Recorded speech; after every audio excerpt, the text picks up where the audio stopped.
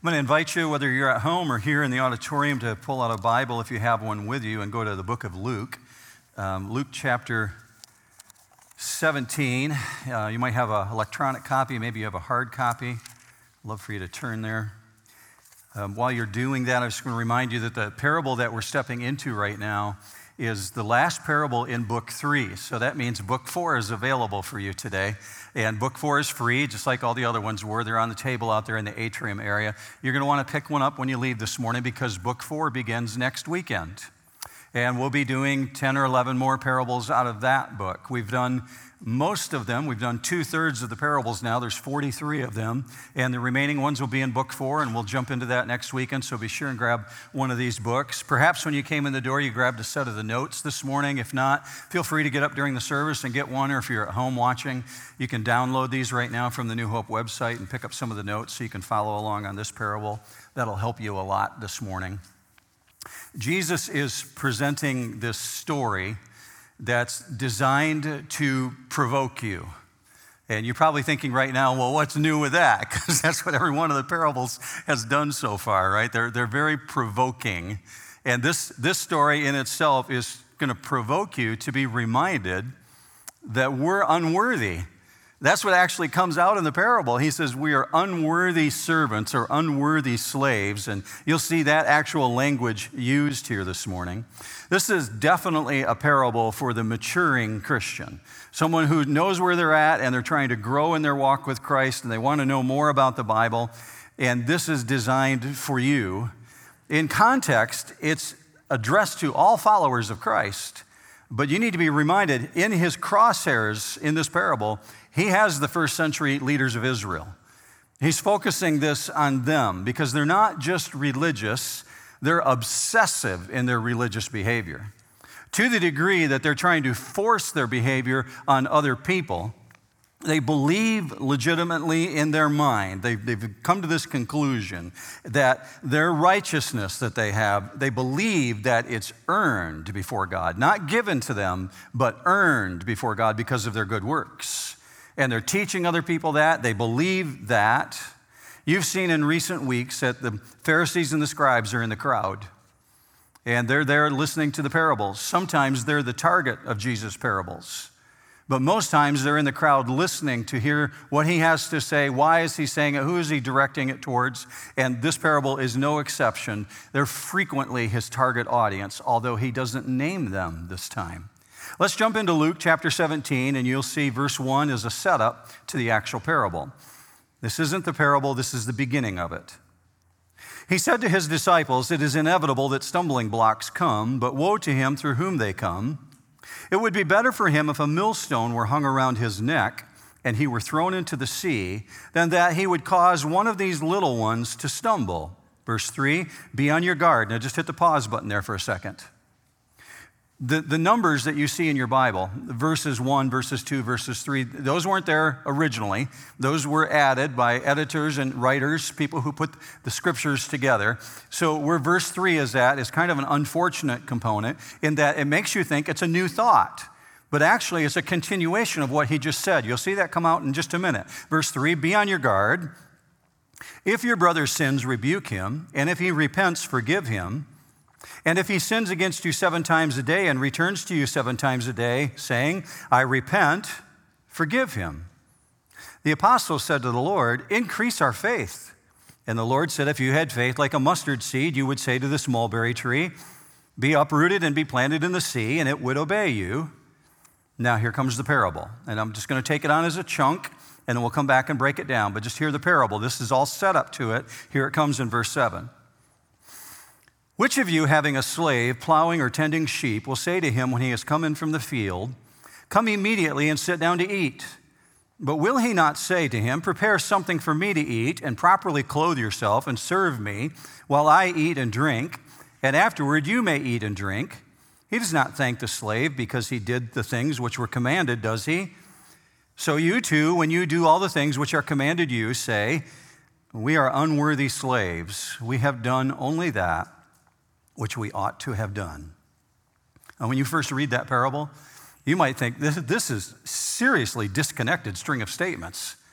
This seems so random, so hard to put together. But can I assure you that Jesus' parables are not random? They're highly intentional, very focused. It just takes some background to understand what's going on here. The ancients actually called these a string of pearls because they're so beautiful. It was designed to provoke and to move people to reaction.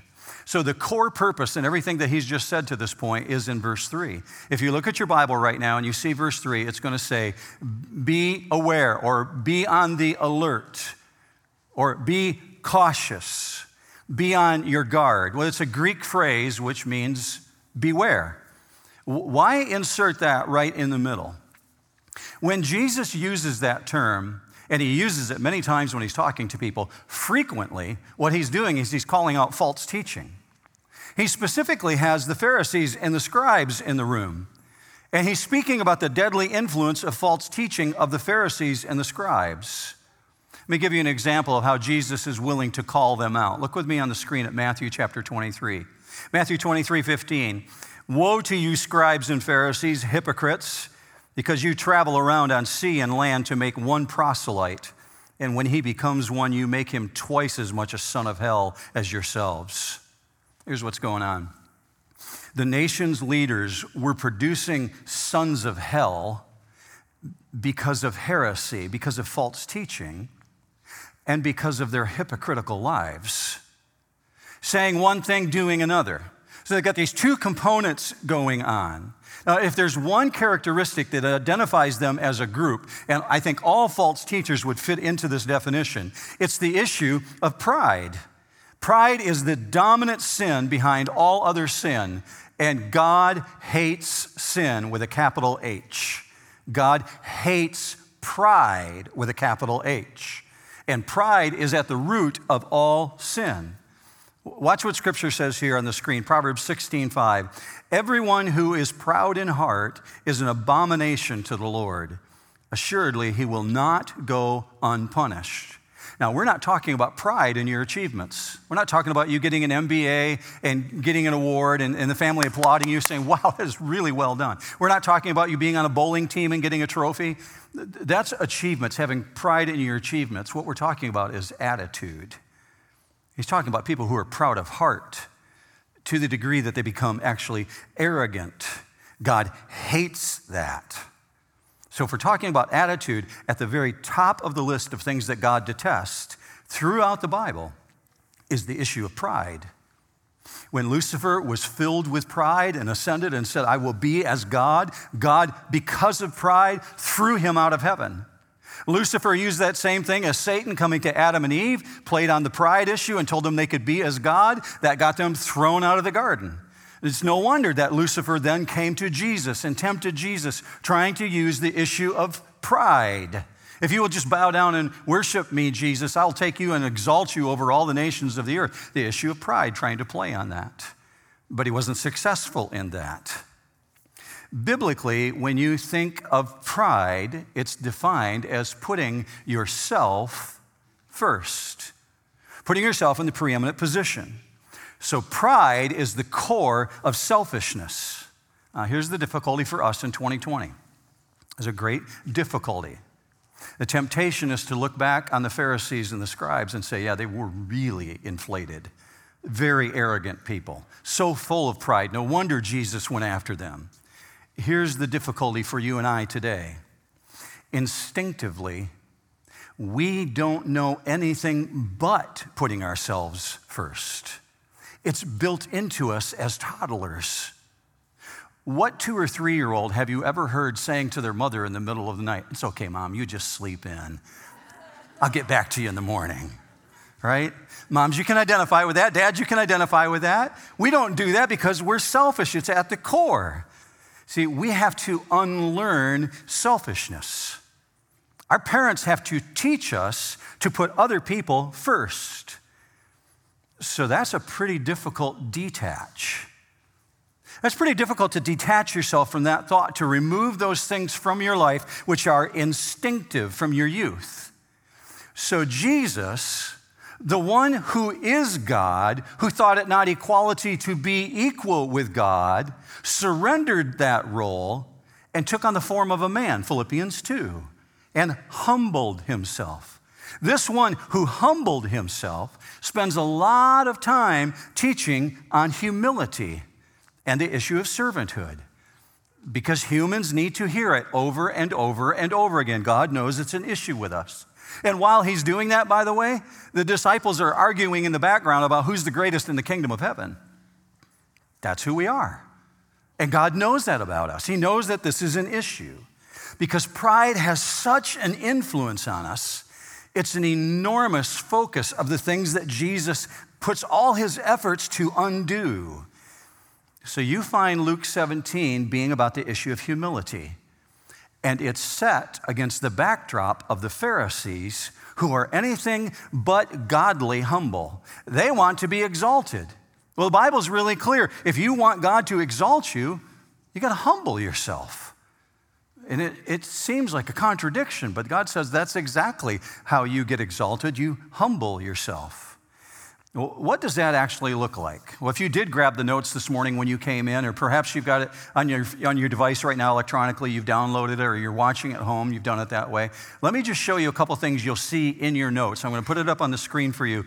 Here's two ways that Jesus draws out a couple of the trademarks of what biblical humility looks like, and he's embedded them in verses 1 through 6. Let me show you what I mean. The first trademark is that humble people restrain themselves from offense. What do I mean by that? I'm not talking about the offense of the gospel. We're told that the gospel of Jesus Christ is an offense to people because it tells them that they're sinners and they need a savior. That's not what we're talking about here. This offense that we're talking about is asserting or demanding your own way. Let me show you how you see that. Look with me at verse 1 up on the screen of Luke chapter 17. He said to his disciples, "It is inevitable that stumbling blocks come, but woe to him through whom they come." Now, you may be thinking right now, I don't see anything about humility in there. What's going on? Well, the Pharisees are notorious for constantly putting stumbling blocks in front of other people. They're hindering people on the midst of their spiritual journey. So Jesus has to call them out in Matthew 23 and say, you guys are making sons of hell. You're traveling across water and land, and you're trying to make proselytes. You're trying to make other people just like you. You're tripping them up because they're demanding that people see things their way. Well, humble people don't say, I demand you view the world my way. I'm going to beat you into submission until you do. And if you think that's not what the Pharisees did, you only have to think of Paul. Paul, before he met Jesus on the road to Damascus, that's exactly what he was doing. Trying to beat people into submission, throwing them into prison, whipping them, putting them in chains so that they would see things through the lens of his eyes. And Jesus said, what you've done is you're producing sons of hell. Well, humble people also don't live hypocritical lives, setting really bad examples. That kind of life leaves no offense. It doesn't bring offense to the degree that it seduces other people into error. And this is what Jesus is going after here. So he comes with a really harsh warning in verse 2. Look with me at verse 2. It would be better for him if a millstone were hung around his neck and he were thrown into the sea than that he would cause one of these little ones to stumble. A lot of people have been confused about that, thinking that he's talking about 3 and 4 and 5-year-olds that are sitting on his lap. No, he's talking about believers who are new to the faith. Little ones are people who are not maturing, but they're working towards it. They're not there yet.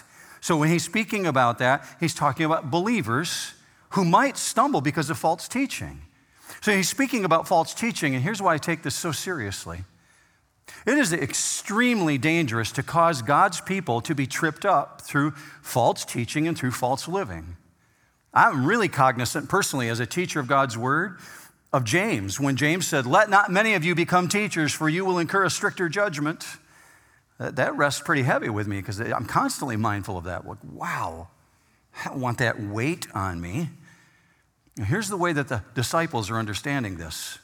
Humble people understand they have a huge responsibility to the truth for the sake of others.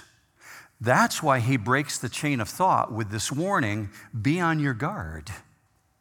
Verse 3, be on your guard that you don't do that very thing that you see the Pharisees doing, in which they're putting stumbling blocks in front of people, that they're tripping people up. That's why he breaks the train of thought there. Now, here's the second trademark of humility. Let's put this one up on the screen for you. Humble people are quick to forgive. So he says in his next statement, if someone sins against you, rebuke them, but if they repent, forgive them. Forgive them to the degree that you forgive them 7 times a day, and then tomorrow starts all over again. You might have to do it all over again. Because humble people are merciful and humble people are gracious, and this is absolutely contrary to the way that the Pharisees have been living. What have we seen with the Pharisees in the parables so far? They're the ones who stand back from the dinner table that Jesus has been at and say, what are you doing eating with sinners? Why are you with tax collectors? Do you know what those people are? They're anything but forgiving. They're anything but gracious. So if you're humble at the core, you're not going to be arrogant. You're not going to be demanding. You're going to be forgiving. Yeah, here's the problem for you and I. We're no different than them. The problem is it's hard to deny your sin nature. That thing that's in you since you've been a little baby. It's right there at the core. And so you can legitimately ask, who can live like that?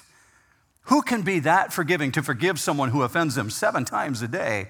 Who can be so humble that they're not demanding their own way? They're trying to teach people the way of Christ. And the disciples get it. They get what Jesus is talking about, and they clearly feel the weight of this huge responsibility. And so they're really honest about their weakness, and they say to Jesus, increase our faith.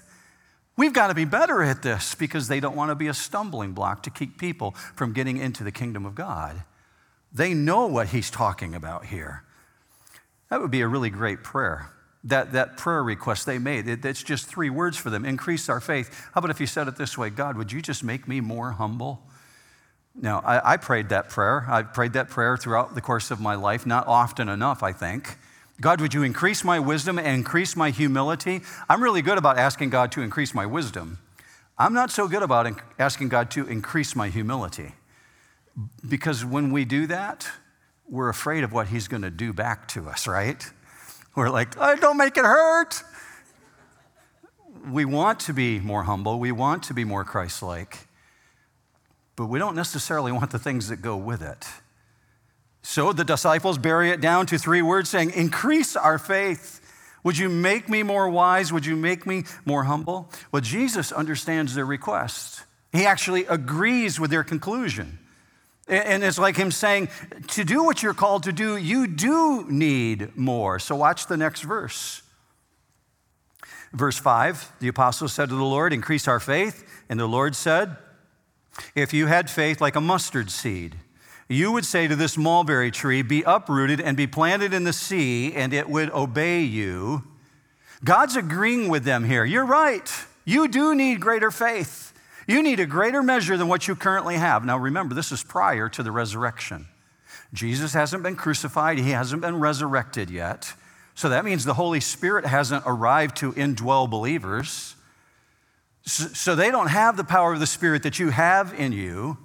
And Jesus says back to them, if you have just a tiny amount, if you have just a little amount and you exercise it, you can have a powerful life. A tiny amount like what? Well, like a mustard seed, he says. Now think back to the parables that we've covered over the last couple of months. Mustard seed is what? So tiny. Barely see it, like a grain of sand in your hand. And yet we discovered in the parables it becomes this 27-foot bush, this huge tree. And Jesus is saying to them, if you've got this kind of seed that blossoms and grows and develops within you, amazing things can be done through you. And that could cause Christians to step back and say, well, like what? Like what kind of amazing things? We get stuck on the image of the mulberry tree, being uprooted and flying through the sky and going over to the Mediterranean Sea. The disciples know that's not what he's talking about here. They understand he's not talking about moving trees to oceans. What's he just been going after? The issue of humility. Being humble enough to lead people to the kingdom. His point is they've just said, would you increase our faith? And his response is, if you have faith in my power to do what is supernatural, to do what you can't do humanly in your own capacity, you will see amazing things that will be done through you. That's what he's saying here. New Hope, I'm just compelling you to entrust your lives to the power of God to work through you, even if you don't think you can live a humble enough life to lead other people into the kingdom. Even if you don't think that you can express forgiveness enough to other people to lead people into the kingdom. You're right on that issue. You can't in your own power, but you can in the power of God. You can express forgiveness. You can be humble enough through God's Spirit working through you. He's just saying, let my power accomplish that through you. If you're already a believer, and I assume majority of you are, most of us picked up the cup and picked up the bread this morning, and you're listening at home, I assume you're a believer, you're dialed in, you're listening to the things about church. If you already possess faith in some degree, let's just be honest with ourselves and ask this question. If we already have faith to some degree, do we need to increase that faith? Sure. If we're going to be honest, yeah. None of us has arrived.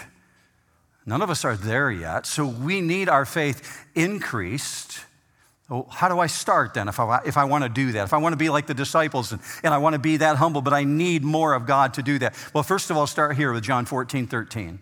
John 14:13, you see it on the screen. Whatever you ask in my name, that will I do. Why? So that the Father may be glorified. What does that mean? That means asking things according to the purposes and the will of God. Not like, I really, really, really want the Spartans to have a winning season. Okay? Is that in God's will? Or is it more in God's will that you would lead a humble life to lead other people into the kingdom? We're praying the difference between our will and God's will. So if you already possess faith, you want to start there. God, I want you to do things. He says, you ask things in my name, I will do them. Back that up with Ephesians 6:10. Be strong in the Lord. Look on the screen. Be strong in the Lord and in the power of his might, not your might, but his capacity. The things that we're talking about here, church, these are the things of the Spirit. This is the ministry of the Holy Spirit of the living God, whom Jesus promised is in you right now if you're a believer in Jesus Christ. And he will work through you to the degree that he will accomplish amazing things. Ephesians 3:20, it says this, now to him who is able to do far more abundantly beyond all that we ask or think, according to the power of the Spirit that works within us. You got faith in seed form? You want to see it explode? Just follow the logic of those three verses that we just talked about there. Now, where I'm going right now is going to feel like a really hard shift, and I just want you to bear with me. I promise you, I'm still on track. It may just feel like I'm off track for a minute. Please hear me on this.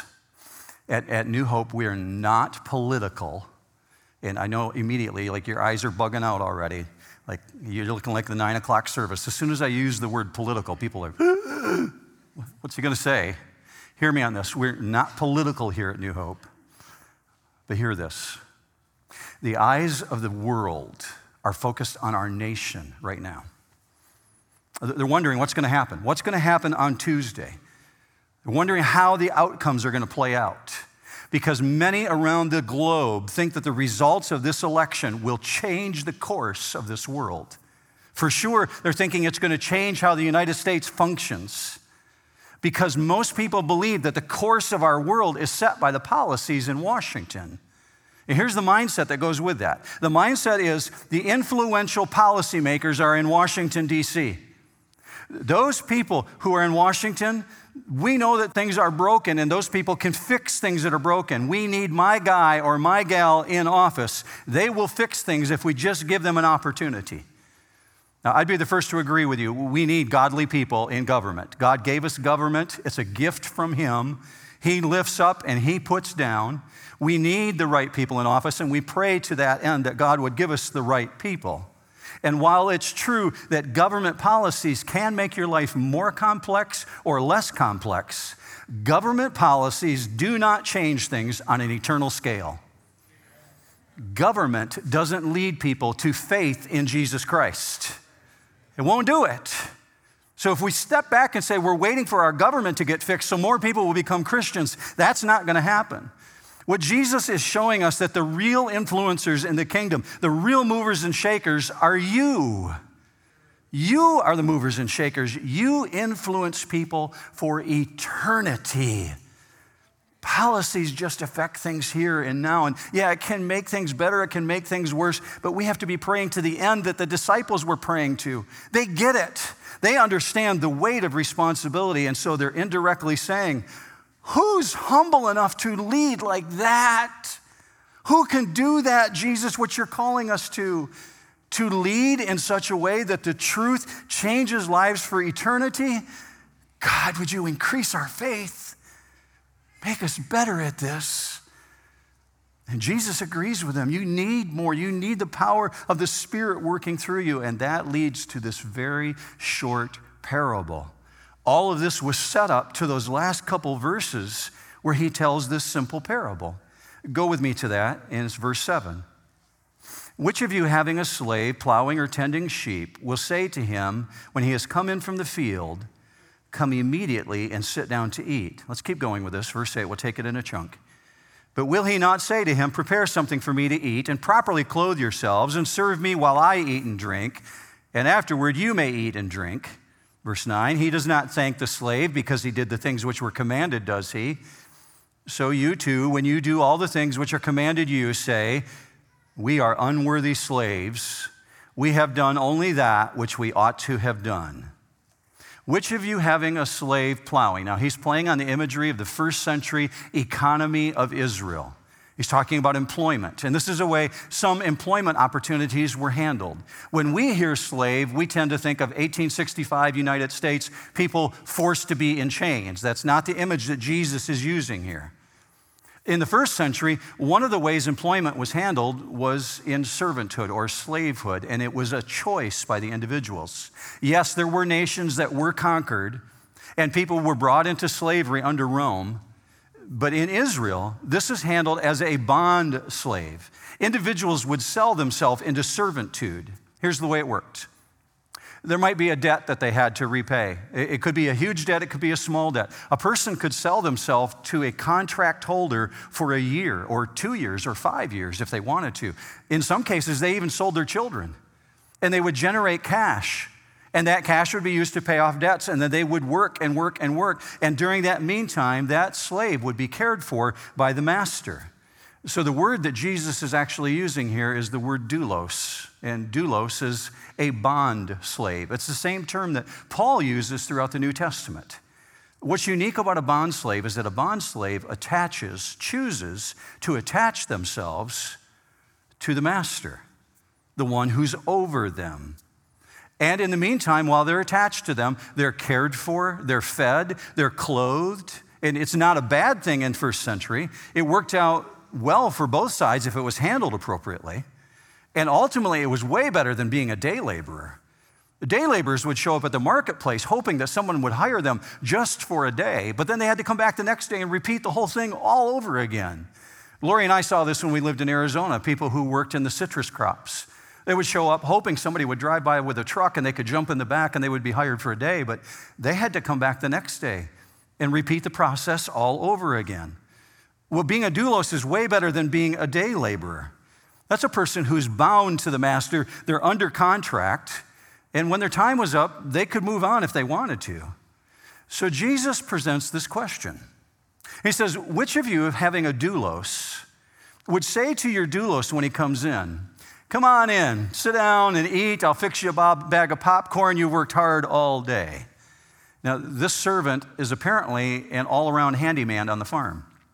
He's one who not only takes care of the livestock, he also plows the fields. And he has another job responsibility, which is to prepare meals here. And Jesus is asking the question. Now, which of you will say, thanks for putting in a hard day, sit down, put up your feet, I'll put together the meal, let me cook, and I'll serve you now.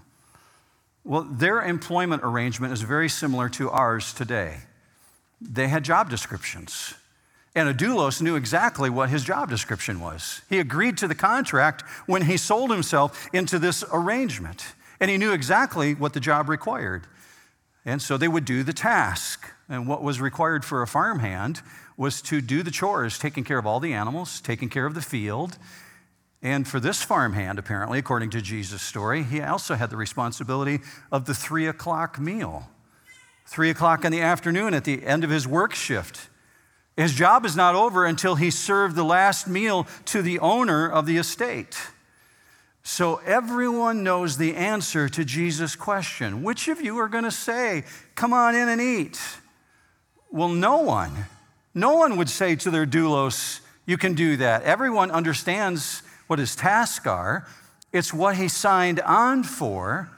So Jesus goes this way, verse 8, Luke 17, but will he not say to him, prepare something for me to eat? In other words, your job isn't done. And by the way, don't come in here serving my meal smelling like you need a shower. Go take a bath first. Put on some clean clothes and then come in and serve me. Next verse, verse 8, and properly clothe yourself and serve me while I eat and drink. And afterward you may eat and drink. Verse 9, he does not thank the slave because he did the things which were commanded, does he? Did you notice that all the questions that Jesus asked are rhetorical? And the reason they are is everybody knows the answers. That crowd sitting there, including the Pharisees and the scribes, they get it. They know the answers. No one's going to tell an employee, you can quit at 2 o'clock and go out the door. He's not a volunteer. He's doing what he's agreed to. Dr. Kenneth Bailey is a historian, and he writes on things like this. And he died actually in 2016, but let me show you this author's words on this point. Look with me on the screen. Certainly no one in any Middle Eastern audience could imagine any servant expecting special honor after fulfilling his duty. The master is not indebted to him for having plowed the field or guarded the sheep. We're not even dealing with harsh hours imposed by an unfeeling master, but rather the normal expectation of a relatively short day's chores.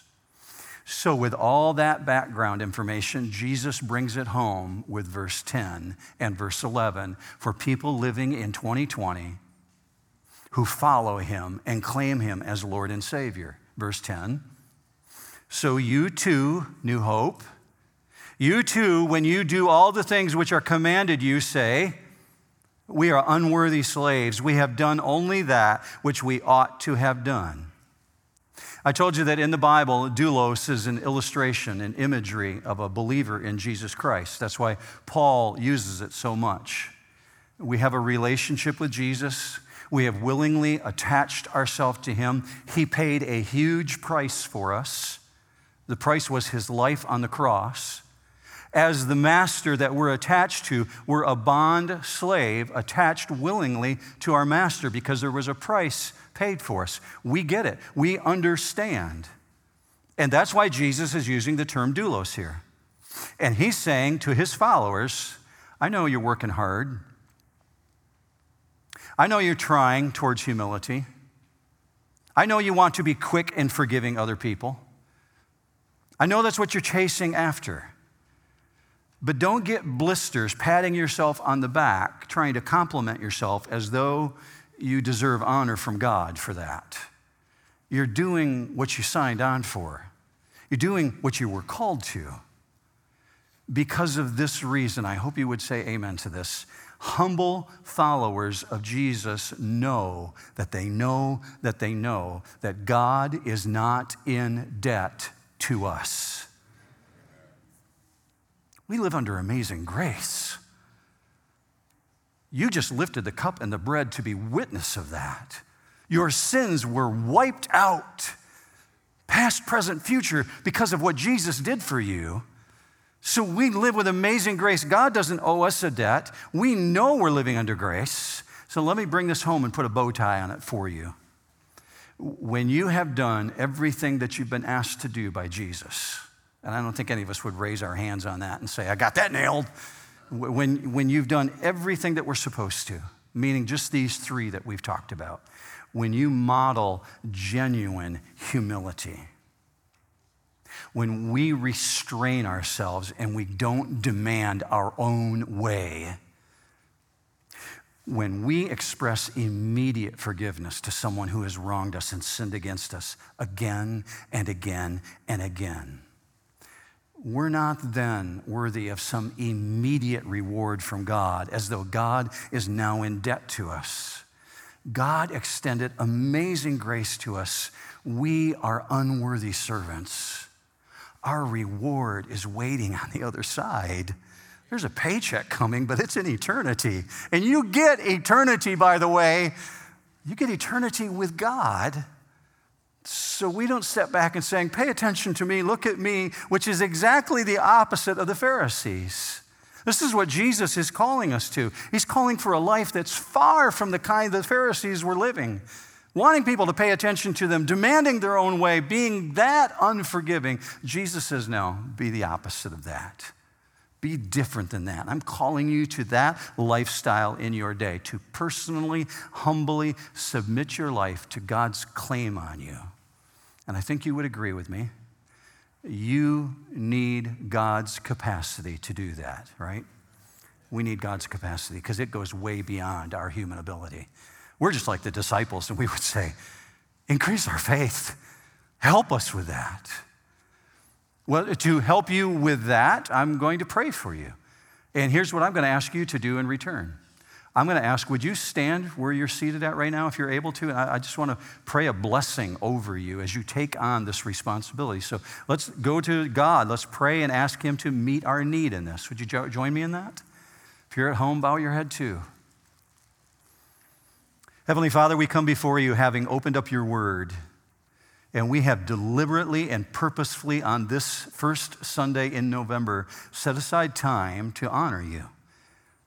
We've worshiped you through music, and we have lifted the cup, remembering what Jesus did, and we've witnessed. But Father, we've also heard your word, and we've heard your word clearly and plainly. I ask, God, that you would use it in our life so that we would indeed be living the kind of life that would draw other people into the kingdom. We don't want to repel people, Father. We want to draw them. We don't want to be a stumbling block. We want to be forgiving. And we recognize we're weak in this. So, Father, I come before you right now on behalf of our entire church, asking that you would bless this request. And I want to do it before you, Father, biblically, the way that you compelled us to do it. So I lift up this body of believers before you. I lift up all those who are watching from home and those who are live in the auditorium, God, asking that you would put your blessing on us by this way. The Lord bless you and keep you. The Lord make his face to shine upon you and be gracious unto you.